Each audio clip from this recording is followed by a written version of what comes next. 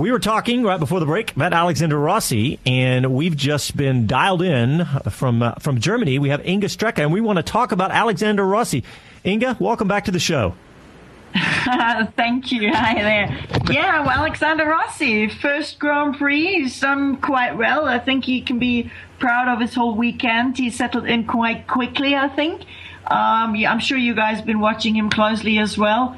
I have to say I'm quite impressed. I mean, given the fact that he had not even sat in the car before the weekend, and on Friday in practice, he was on the radio quite a few times saying he felt uncomfortable in the seat, which had not really been, precisely made for him. I think he's done a good job. Plus, getting behind that safety car, his radio also went kaput, as you would say, halfway through the race. So he had no radio communication. That must be, he was only relying on old school, the board, as he went by.